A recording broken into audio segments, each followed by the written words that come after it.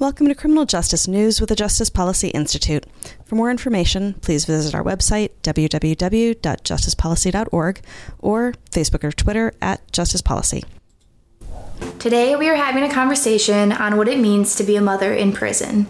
We are in Baltimore, Maryland, and we'll be speaking to women who live and work in this community. Before we get started, I want to give a quick shout out to the Marion House here in Baltimore for welcoming us and letting us use this space. My name is Madeline Titus. I'm a student at American University and an intern with the Justice Policy Institute. Hi, I'm Katie Allston. I am the executive director here at Marion House. I am a social worker and I have been here 12 years. Hi, I'm Carol Hartman, and I'm a resident of the Marion House. I've been at Marion House since August, and before that I was incarcerated for 22 years in the women's prison here in Maryland. My name is Kimberly Haven. I am a formerly incarcerated person who now does criminal justice reform and advocacy in the state of Maryland and have been doing it for 20 years.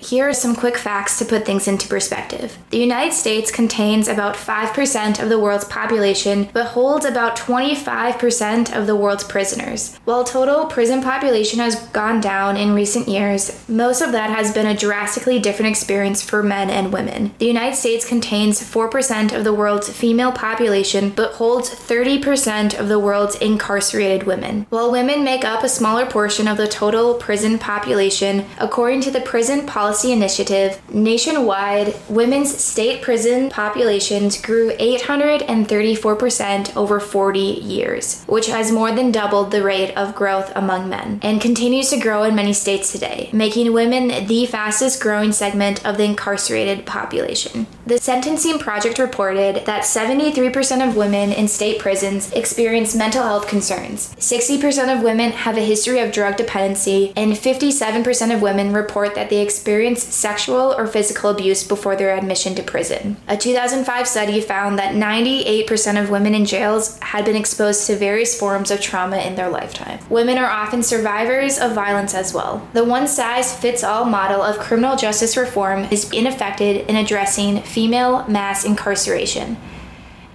Mother's Day is coming up. 62% of women in prison are mothers of minor children, and more often than not, the primary caretakers. To start this conversation, Caroline and Kim, how did you see your identity as a mother impact your time in prison and of those around you? Well, it was kind of difficult for me because my boys were 10 and 14 when I first went to prison. I was divorced from my first husband, and I had custody of them, so they were with me all the time, and then all of a sudden they weren't with me. And it was a difficult transition for me because I was very active and involved in their life. And I'm not from the state of Maryland. I moved here because of my first husband's job, and then I met my second husband here.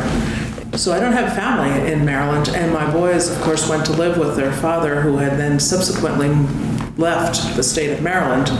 And so they were no longer in the state of Maryland, and so that was a problem in visiting. My parents had to come down from New Jersey and pick my boys up from their father's house and bring them to visit me.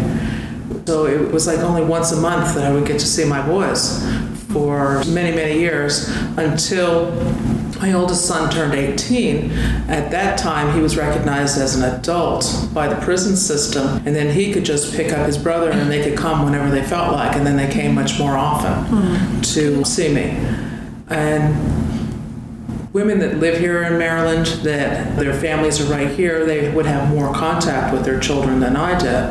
But even then, it was difficult. It was often heartbreaking, especially women that had very small children, to see their little children crying as they had to leave because their 1 hour visit was up, and that's all we had was 1 hour. And the mothers would be in tears, and the little children would be in tears, and they would have to almost pry them off their mothers sometimes to take them out of that visiting room when the time was up for their visit. And my boys, even though they were young, they were actually older, so we didn't have those tearful moments. So it was hard seeing that. And I know some women came into the institution pregnant and they gave birth in the institution. And you had 1 hour with your baby, and then that's it. Someone from your family had to pick the baby up and take custody of it, or it went to social services. And that's it. And I know, that time that's spent with a child, the baby, when they're an infant is just so important, especially if someone's going through the postpartum blues type thing. It's very difficult. You see your baby for an hour and it's gone. That's it. And they did have a program there, but it was only once a week, where a baby bonding program where they would come in for a couple hours once a week. That still isn't very much time to spend with your child. It was very difficult for those women who gave birth in prison.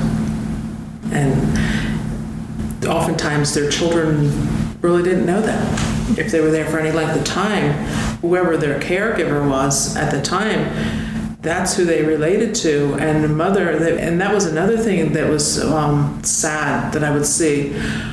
Somebody would be so excited, my children are coming, and my boyfriend or my husband or whomever is bringing my baby, and the baby would actually cry because the mother was a stranger.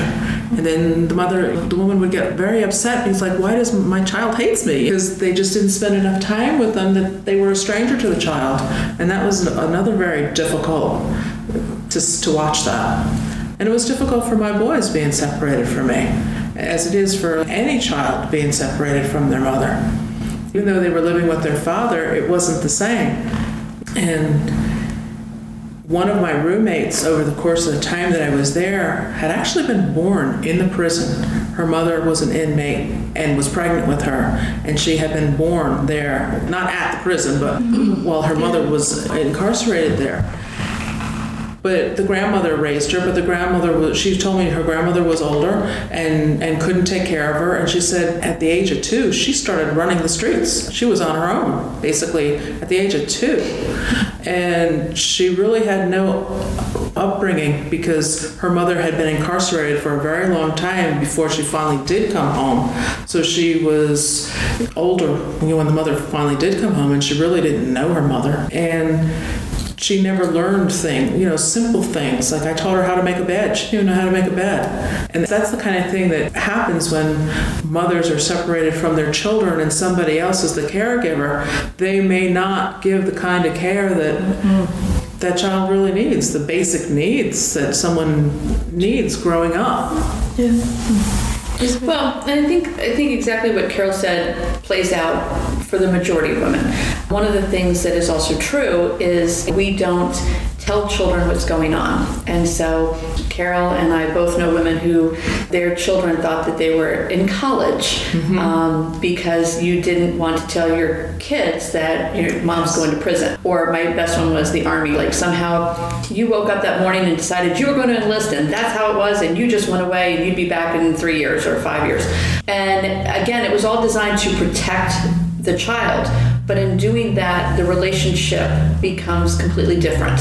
And as Carol said, whoever the caretaker is for that child is how the child is raised. And it creates problems down the road when mom gets to come home or when mom is trying to be that mom. I think one of the most important things is that just because you go to prison, you don't lose your identity as a mom. You don't lose your role as a mom. And our prisons across the board need to do better. And there are strategies. There are things that can be done to nurture and to continue to create and facilitate those bonds. And we don't do them.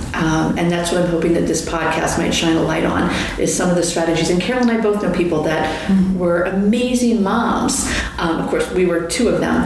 But amazing moms and doing simple things for and with our children that if we took the time to create a real parenting program would be beneficial for both the mother, the caregivers, and certainly the children.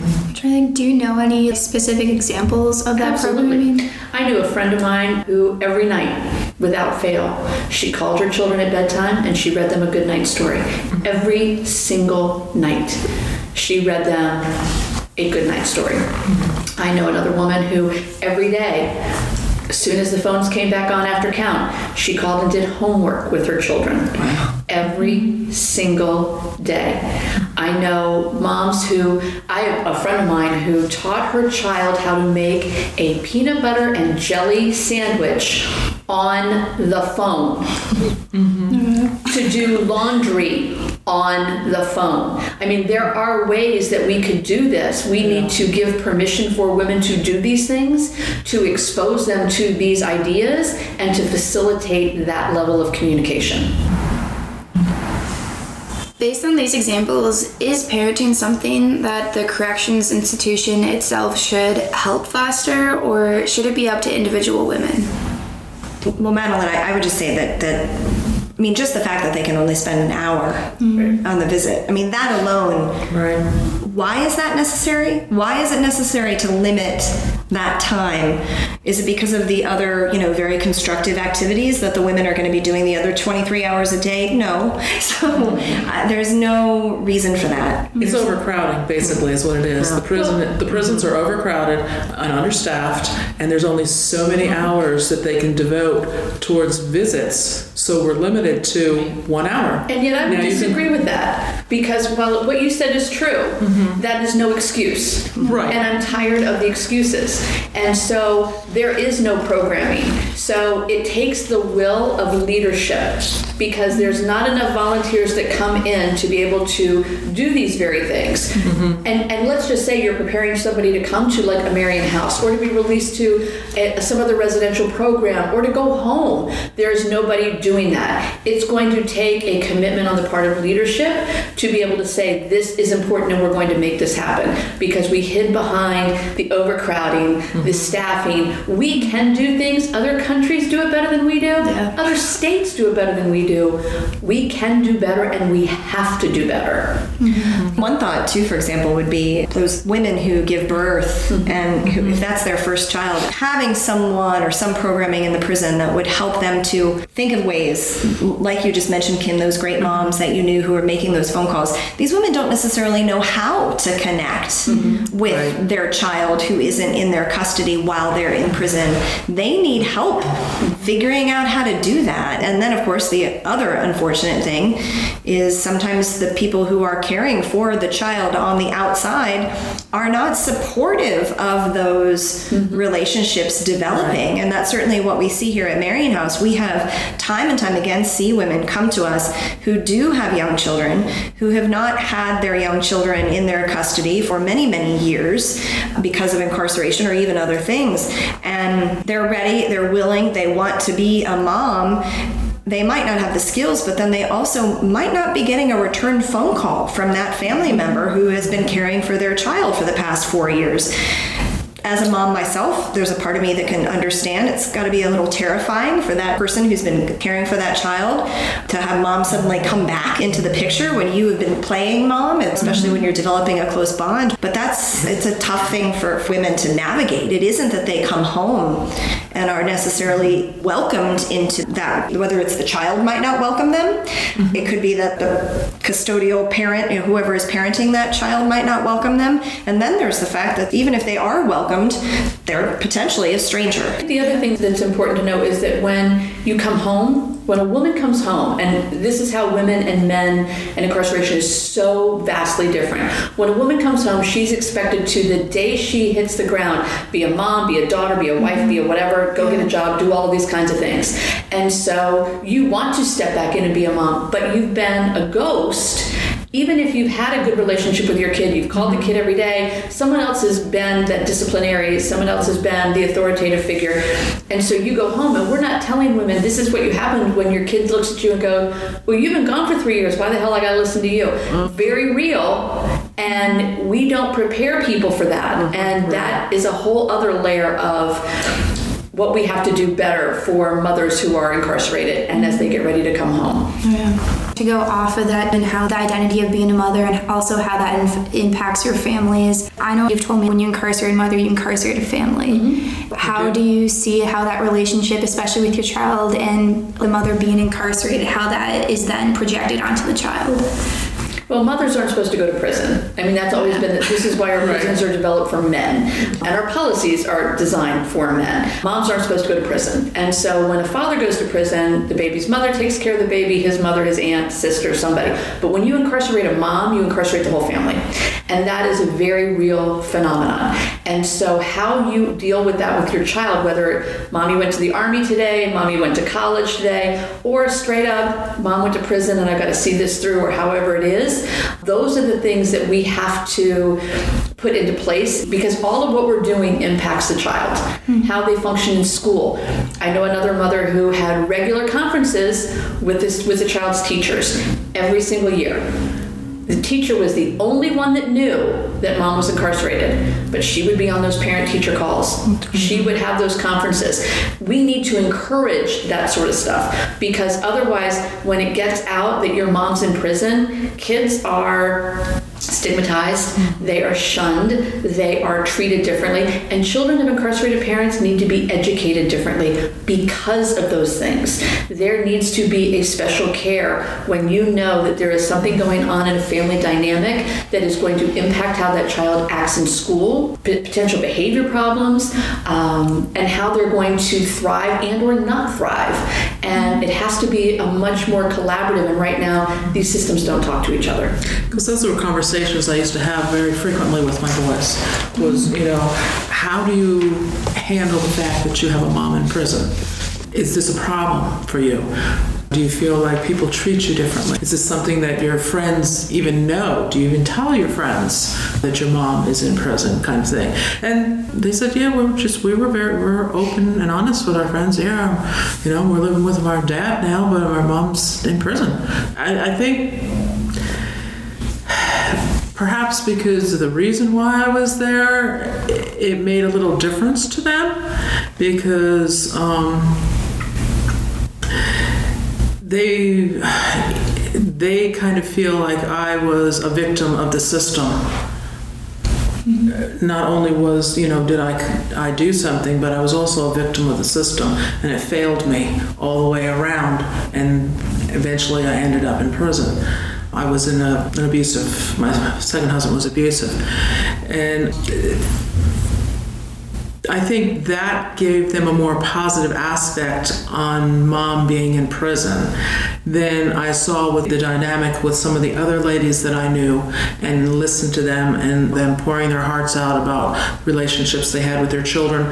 Because if they were in active addiction and they were always running around chasing the high and leaving the child to fend for themselves, their children were often resentful towards them because of that. And even though now mommy isn't getting high anymore and mommy wants to go home and continue to be clean and be a part of your life, the child still is holding that resentment against their mother. And then that's very hard for some of the ladies to overcome, that resentment that their child has for them, where my boys never had that. And we often did talk and have those deep kind of conversations, because I just knew it was something that we needed to do, because I knew I had such a long time that I was going to be away from them. I can't wait until I get out to have these conversations. We have to have them now. Well, we have to expect the resentment. Like I said, you're not the boss of me. You've been gone for so many years. And there is resentment. Moms aren't supposed to go to prison. You went to prison. You left me. Mm-hmm. And we don't equip women to be able to manage that emotion. Because there's a lot of guilt. I carried a lot of guilt. Like I felt like I abandoned my children, basically. That I had that and that's guilt. How kids see it too. And you abandoned right. them. And I used to talk to the counselors there a lot about that. And I almost had this fear of coming out. And I often asked them if they felt like I abandoned, if they had any resentment towards me. And they kept assuring me over and over, no, Mom, no.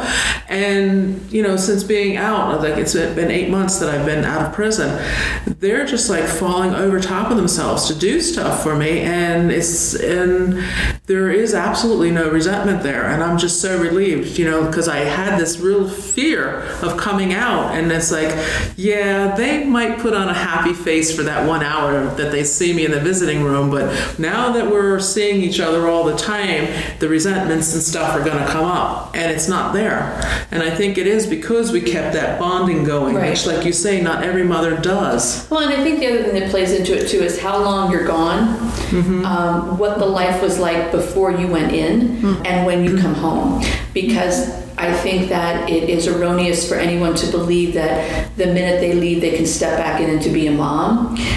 You can, but that resentment, especially if you haven't been gone as long as you were, Carol, and you had the opportunity to the limited extent that was available to be able to create that bonding, for the most part, women are not doing these long sentences. And so a 3-year sentence, a 5-year sentence, no one really has the opportunity to process that resentment or that guilt, and it does play out. And that's why the whole transition process out of prison into, like a Marian house, into, some sort of supportive kind of transition process for moms particularly, is so crucial, and it leads to better outcomes for the family, and it's also a weapon in breaking off that playground to prison pipeline. Although what sometimes happens is a woman is released and kids don't understand, why am I still living with grandma?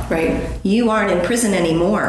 But our community and our systems are not set up for women to just be able to walk out of a prison and get a job and a home, to then actually be able to get those children back as quickly as possible and get them back to a state of normality. And that is one of the huge ways that we're failing women in our community, and especially women coming out of incarceration, of course. And the children don't understand. They don't understand. You came to grandma's for dinner. Why am I not living with you now? I'm sick of grandma. She's old, whatever. I'm just, of course, using that as an example. And it takes time to get a job. It takes time to, and then we've had women who've come to Marian House who, it hasn't even just been that, it's been that if the child ended up in foster care, we have to help them kind of navigate a court system just to get supervised visitation with their own child. Even though the reality is they have been released from incarceration. Their incarceration had absolutely nothing to do with their status as a mother. They have served their time. They have come back to the community. Why do they need to go to court to be able to see their own child? But it's because they've had to enter into that system. So certainly a part of me, especially as a mom myself, I understand there's someone out there who's been caring for your kid for however long you've been incarcerated, and you're a stranger to them. And I understand that these things aren't very simple, but it's a long road. What are the conditions in order to regain custody for a child post-release? It really does depend on where that child is, who they're with, if they're part of, say, the foster system, or if they're being cared for by a relative who may have assumed custody to have all the rights that they needed to care for that child. That family member may be perfectly happy and excited that that woman is going to be back in the picture, but they may not. It often depends. We've seen women who, when it's the sister who has been caring for that child pretty much since birth, and the child is, say, 7 years old now, and the sister has never had any children of her own. And so that right there makes it more complicated than if that sister, say, had 3 children of her own and was caring for her sister's child while she was incarcerated. So did they keep in touch during that time? Did the sister visit? It's all about the dynamics of those relationships, both before the incarceration, during the incarceration, ultimately play into then how it is going to be after. And I think that point of too how life was in general, whether that when addiction comes into play, perhaps even before the incarceration, the relationship was strained, not just with the children, but maybe with the person who ultimately is caring for your children now. So those resentments, both on the part of the child and also the caregiver of the child, are really hard to navigate. And what we see, women often, they're just so happy to be home, which is great and wonderful, and they should be. That has been the hurdle they've been looking towards. They just have to get out. They just have to get out, and they just have to make it through that time, or maybe navigate that court system because they're trying to get out early. And when that happens, when they get home, and it's understandable, they're elated. they haven't necessarily thought about how hard it's going to be. So that's where coming to a place like Marian House, if you don't have a supportive family environment, is wonderful, because we've got the people here. When they come in feeling great and 3 weeks later are like, oh crap, my sister has not returned a single one of my phone calls. What is going on? I'm so sad. I want to see my daughter. And they're in tears and understandably upset. We can provide them with the therapy we need. We can help maybe set up a family session and bring the sister in and try to really help everyone work ultimately to the goal of getting the family healthy again. And honestly, that's what we should be doing before a woman even leaves prison, because not everybody has the ability to come to a Marian House. Right. Marian House exists in Baltimore City. So somebody going to one of our eastern or western counties doesn't have access to that. And so before they leave, that very same strategy that is here to bring those people together, to bring all the players together, to begin to do that kind of healing and that transition, we don't do. And we can do it. And we should be doing it. Because then if they do get into a program, it just continues and the family becomes stronger through that healing. But we don't do it at all from prison. Yeah. What would be one piece of advice that you would give to moms who see themselves in this situation right now, or who this was their situation and it's been 10 years and they're still grappling with the trauma, what it means to be a mom in prison? I would tell them just never give up, because you are going to have a lot of obstacles and you're going to have a lot of doors slammed in your face. This was extremely cruel after I got incarcerated, because it was a nasty divorce to start with. And so he did everything possible to keep the boys away from me. But family members and friends made sure that connection remained strong. So it's like you never give up, and as Kim said, do whatever it takes. Write letters to your child every day. Call them on the phone every day if that's feasible. If not, as much as that you can afford. When I was first incarcerated, a phone call cost $20 for 15 minutes. Now it only costs 50 cents for half an hour because of the recent changes in the way, like Kim said, prisons are big business. They were making money off those phone calls. Which they're legally not allowed to do anymore. So yeah, there was a big difference there. I really couldn't afford to call my sons every night, whereas nowadays a mother can. And so yes, I would encourage mothers to do whatever they can to keep that bond and to keep it strong. Well, and I think that women need to remember, women need to know that just because you went to prison, you're not a bad mom. And I think that one of the other things that we as advocates that are out here fighting for these reforms, we have to be watchful, is every time a Division of Corrections or Public Safety or whatever any state's system refers to it as, there's now a movement to stop visitations because they don't want those face-to-face. They don't want, and they'll cite security reasons, which is just straight up BS. They want video. And there's no way to maintain any sort of relationship on a video. But it's a practice that is sweeping the country, and we as advocates need to draw a hard line and say this is not conducive to reentry, it's not conducive to family bonds, and it is not conducive to public safety. I just want to thank these three amazing women for joining me today. Criminal justice reform for women especially has a long road ahead of us, but by having these conversations, we can bring in new perspectives and voices that haven't been heard. Stay tuned for part 2 on Mothers in Prison as Kim, Katie, and Carol join us and talk about community support and future policy changes.